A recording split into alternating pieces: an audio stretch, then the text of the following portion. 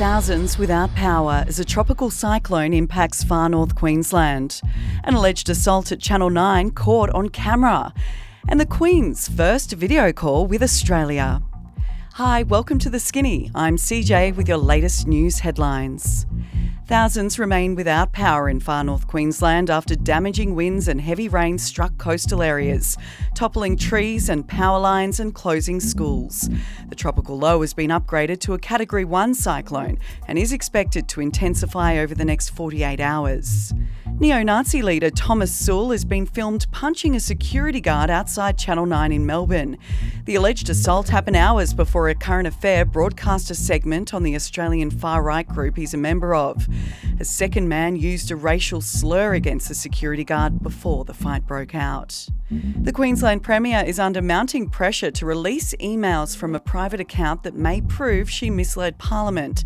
Speaking on 4BC today, Queensland's opposition leader David Crisafulli said Queenslanders deserve to know if government business was conducted over private emails. Now, she could clear it all up. Here they are. Here are the 20 emails, and this moves on. But until she does, we're going to pursue it, because that is dodgy behaviour if you're not willing to comply with a set of laws that exist for everybody else.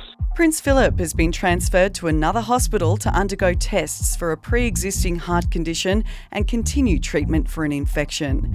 The Queen continued royal duties, remotely unveiling a statue of herself in Adelaide in her first video call to Australia.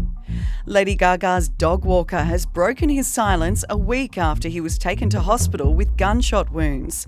The singer's dogs, Koji and Gustav, were safely returned 2 days after the armed robbery.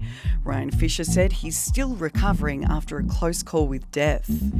The New South Wales government is lifting the ban on the use of genetically modified crops, paving the way for companies to invest in technology that could remove allergens like gluten from food. It could also improve the taste and deliver more nutrition. The government says it will create $4.8 billion in benefits.